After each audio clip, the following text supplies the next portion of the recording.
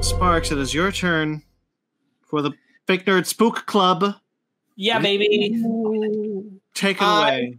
I picked out Victor LaValle's Destroyer, illustrated by Dietrich Smith with Joanna LaFuente on colors. And this is a spiritual successor to Frankenstein, the novel by Mary Shelley. This treats that novel as 100% having been the history of this world. That's what happened, and this is the follow-up to that story.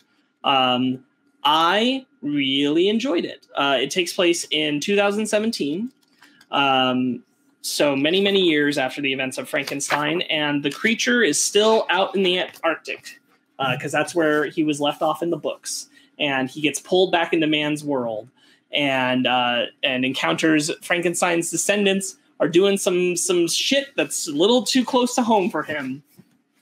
And I thought this was really good. What'd you guys think?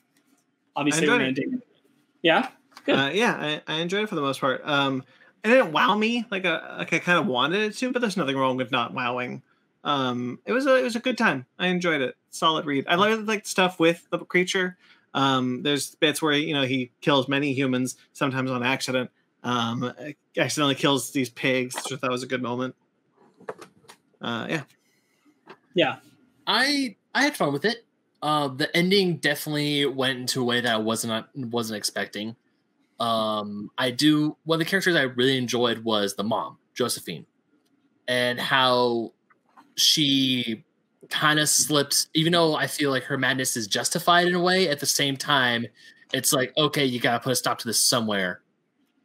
And I really liked how because this came out in 2017. I liked how topical it was, especially how it's pretty topical 3 years later. But also I enjoyed the twist on the Frankenstein, how there's got that logo of the I feel like it's some like government agency or environment lab. The lab, yeah. Yeah, I feel like I've seen that logo before on a government agency thing. I can't remember. But I enjoyed it. I thought it was good. I like this book a whole lot. It goes right into everything I love about comics, like what does it mean to have a soul and cloning and all that shit. And Josephine Baker, this is the second time we've actually talked about Josephine Baker on this podcast recently because she showed up. She's a dancing lady from the I Am Hippolyta episode. So it's cool that she's name dropped. She's the name of this character too. And Josephine Baker is also the name of the famous jazz singer from the 1920s. No, that's what I'm talking about. That's who I'm talking about. She was in Lovecraft Country. I just got that. My God. Yeah. I think that's really cool. I think this book is like what you do a like 21st century sequel to Frankenstein. It is taking that concept and just making it modern in every way you can and making it about a Black family. And the things that Josephine does that she thinks is okay. Clearly it's yeah, she might be justified because her son's dead, but she's created a monster. I did like the line when the two agents were going to her house and he's talking about like, Lincoln and everything that happened with Lincoln. And someone was like, she's not Abraham Lincoln. He's like, I just don't want to be John Wilkes Booth. Yeah, I don't want to, because she is a genius. Like she has created another Frankenstein through her son in a way. And like this agency wants her. The director wants her. She went rogue or whatever. Yeah, I think she didn't go rogue. She's just like, I'm out because I'm having a kid. Oh, that's right. Oh, yeah. They basically. She wasn't. She was out. I feel like she was outed because she had a kid. The director. Yeah, you're right, Ben. The director was like, "You can leave." Yeah, the director like, join me, and the second Joe says, "I'm pregnant," she's like, "Oh, what a blessing! You must be so happy. Please see yourself out." She felt that she put she put life over the agency, which is not what the director wanted from her. Right. And my only point being like, yes, the director said that. I do think that like, just from the way Josephine talks about it throughout the book, that it is also something she kind of knew would happen the moment she was pregnant. Yeah. That if she was going to have a kid, she was going to be out of the lab, and it was a choice she was making, and she made it willfully and conscientiously. What I absolutely love about this book is Josephine's morality and how her zombie son is the thing that's keeping her human. Because she is the destroyer. She is the monster. And she will destroy anything to keep her son safe. That's what the book's called. There's a scene where like she basically might kill these people, and her son Akai, is it Akai? I think it's Akai. Yeah, her Akai. son says, "These men aren't those men who hurt me, Mom. You didn't raise me to be this way." And she's like, "You're right. You are the better me." And I think that's like that is so strong, and especially at the end, like this making this an entire family book about making the bride also the dad. I thought that was so sick, and having like the white streaks on the robot. It's such an interesting way of doing that concept. Yeah. And like what that company does to the dad itself, and it's like all that stuff. I thought it was wild. I really liked it. Like when it's revealed that the dad is the bride and it's the robot, because I thought it was going to be another Frankenstein monster type creature that was like, you know, the bride of Frankenstein. Yep. Instead, it's a robot who's Akai's dad. And I'm like, that's new. Yep. That's interesting, and I actually dig it. The agents who were brutally killed, their names are Agent Shelley and Agent. Yeah. And I'm like, that's real good. That's real funny. Like Agent Shelley is like, I wonder who you're named after. Yeah. I think the cloning stuff with Victor Frankenstein is super interesting.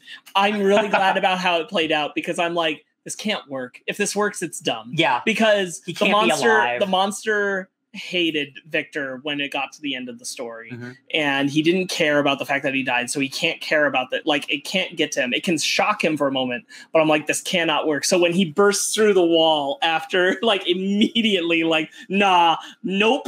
That is so brilliant. So good. Also, I really love how that's built up, where Joe is showing the director is like, 3D printing has been around since 1983, but I have a version that can 3D print biological matter. So here's a chicken, but the problem is the chicken only lives for like 10 seconds, and then it just decomposes. Oh my god! I really like. Go ahead. And one of the things I love about that setup is that we get Victor Frankenstein, how he was like 3D printed, and then he sees another one being printed right in front of him. And he finally says, I live, I have consciousness. Why? And then he just and then they push a button, kill him instantly. That's the shit I love, man. Yeah. Because what makes him any less of a person than you? That stuff's wild. I think the ending when Frankenstein Jr. has to fight Frankenstein, the monster Jr. He's like, my mother said I'm the only one who could kill you. Once you were sewn together, let's see what happens when I undo all your strings. And he in a very Franklin Richards-esque way, just like dematerializes him into existence until he's just like a Watchman, like skeletal, muscle thing. And he's like, goodbye, brother. Because Akai has this control with nanobots that he can use. Again, 21st century, like, how do you bring people back? It's like through nanotechnology and stuff. And this is very similar to the video game Outlast, that's a whole game about them trying to do crazy experiments about immortality, and how do you do it? It's through nanotechnology. So it's a game about you fighting ghosts, but spoilers, it's not ghosts, it's nanomachines. It's wild. It's really cool. I really like the slow reveal at the beginning of the book where Josephine is talking to her computer voice, and you don't know who that voice is for the first chunk of pages. Yeah. You later find out that it is the voice of her son. Yeah. I thought that was a really good reveal, especially with the dream. I thought the dream was haunting, where she's remembering a time with him with the earthworm, and then he turns and it's the voice from the car. You still don't know it's supposed to be Akai's voice, and it's just like the slack-jawed zombie face, but it's like, I'm turning the volume up. You know that the volume, that I'm waking you up. Yeah. It's haunting, man. Really, really good stuff. I think all the stuff with the monster is done really well. Yeah. Every bit of his callousness towards mankind. And how I really appreciate it. Go ahead. This is like you brought up the scene, Brandon, where he accidentally kills the pigs. There's multiple scenes where he doesn't mean to do this, but it just keeps happening to him because he's too strong. The scene where he is going through the wall at the border. And it had shown the flashback to when he was being chased by villagers, and he said, "Please, I just need help," and he got cut off by an arrow to the throat, and then he's pulling down the wall on all these people who followed him. He buries all these 5 Mexicans, people, and it's falling on them. And the one little kid is like, "Please, I just need help," and just buried under it. The monster's just moving forward. Very tragic. I thought that was very good, strong representation of who the monster still would be at this point, if you are taking the novel as the true fiction. The way that the monster learns about these things being done through the iPad is really good. I thought that was a nice way for the monster to just get like pissed off and activated. I love the whole opening with the whalers and everything. Oh yeah, because he's connected with nature. And the whaler lady's like, please join us. You would help us so much. Because he destroys that boat, and there's that one bit where like he's covered in the blood and he's swimming under the water, and you just see like a blood silhouette of him. I love that. Towards the ship, and they're like, "Oh boy!" my favorite quote. Like, he's coming this way. Oh Lord, he coming. It's like a zombie shark. My favorite quote is when the whole family's together, and it's issue 5 or 6, whatever. But Akai's on the slab, and then you got the bride, and you got Joe, and the dad basically calls Joe a monster, and she's like, "Is that what you're calling me?" And the dad's like, "I wouldn't blame you for falling apart after what happened." And she says, "I didn't fall apart. I turned to steel just like you did." And he actually turned to steel, where she emotionally turned to steel. And I'm like, oh my god, it's just one little panel. It's comics can. Oh, I love it. It's so good. It's such a. It really feels like, if Frankenstein were written today, this is how it would be. Just obviously in graphic novel form. They do a great job of it. The story with Akai is that Akai was shot by a police officer because a probably white woman called and said that she saw a 18 to 19-year-old black man with a rifle, and he came back from really him baseball practice with a baseball bat from baseball dude practice, the stuff, and he was shot. The stuff with his dad, where his dad goes to the cop and puts the nanobot into him and says, at any point, at any time, I can take you out. This is already more mercy and thought than you gave to my son. But that is all 2 seconds.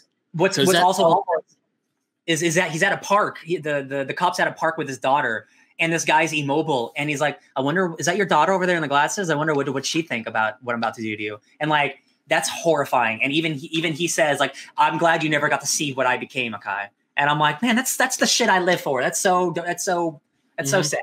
Yeah. Or even the part, because he actually does go to the daughter, because it's revealed, I want to say in the next book, in the next issue 6, maybe 6 or 5, one of those two, where we see the conclusion of that. Because I thought, oh my god, is he gonna go kill his daughter as revenge? But he goes back and is like, oh, she was very nice and warm and open to me. At least you didn't totally mess up in that way. I'm like, oh yeah.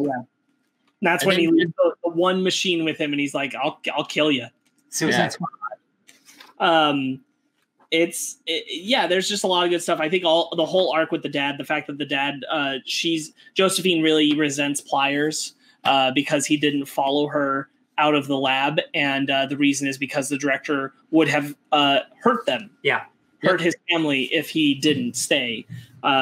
So he Akai's had design to stick around for their protection. At least that's how he felt. Josephine doesn't feel that way, but that's how he felt. I really like Akai's the way he looks. It's like a very cool, his design is really like good. 21st century, like nano Frankenstein. I like her tech suit in the end too. Also, she's got the rogue strand of hair. Like, I'm always a fan of that. Yeah. I really like Akai trying to connect with the monster, and then they kind of botch it. Because Josephine gets too proactive against him when she starts to really lose her grip on everything. I really like her visualizing herself as like a god in the future, like how everyone will look up to her. She clearly does end up mentally in a similar space to where Victor was when Victor it got to the end of the book. She even says, I'm past the point of redemption. Like, it's too late for me. Yeah, she has a great part where she's saying how all the stuff with her past and stuff. I came here to lay waste to the. Is this the part? Hold on. She talks about her whole past where she had to pretend that it was okay, that because she did better than the other students, she was mistreated for it, having to always climb the ladder. I don't owe this country a damn thing except the same hate it's always given me, which is very pointed at the black part of this story, which I think is really effective and like lends a lot to her connection to Victor through Victor was doing what he was doing in her belief out of grief for the loss of his mom. And she's doing what she's doing because she's been pushed too far, and she has a whole lot more history behind that. And I think that's executed really well. I just really enjoyed this. I thought this was really good. I also just really like that she does merge her consciousness into him when she dies. Yeah, when she's I love by the it. Monster. That's great. And like in like 0.2 seconds. So she's the voice in his ear, and she tells him to go to places like the bust of Jean-Baptiste Point du Sable, the black man who founded Chicago, and think about why that isn't taught in schools. Who benefits from your ignorance? And she reiterates the who benefits from your ignorance part, which I really like, that it leaves you in a place of like, you know, recognize. I just like them bringing the attention to it. Yeah. I just thought this was all done really well. I really like the look of the monster is very true to the description in the book, so I really appreciate that. I think his involvement is done pretty pitch perfect, I think. Yeah. For why he's there, what he's doing. I don't think it's ever messed around with, and I like how powerful he's represented to be. How super dangerous strong. he is. Yeah. Oh yeah. Yeah, I think this is just a really solid story. I think this was a great like Frankenstein 2. Yeah, I think if this were like official canon, yeah, like this would be totally dope. I would believe this. Yeah.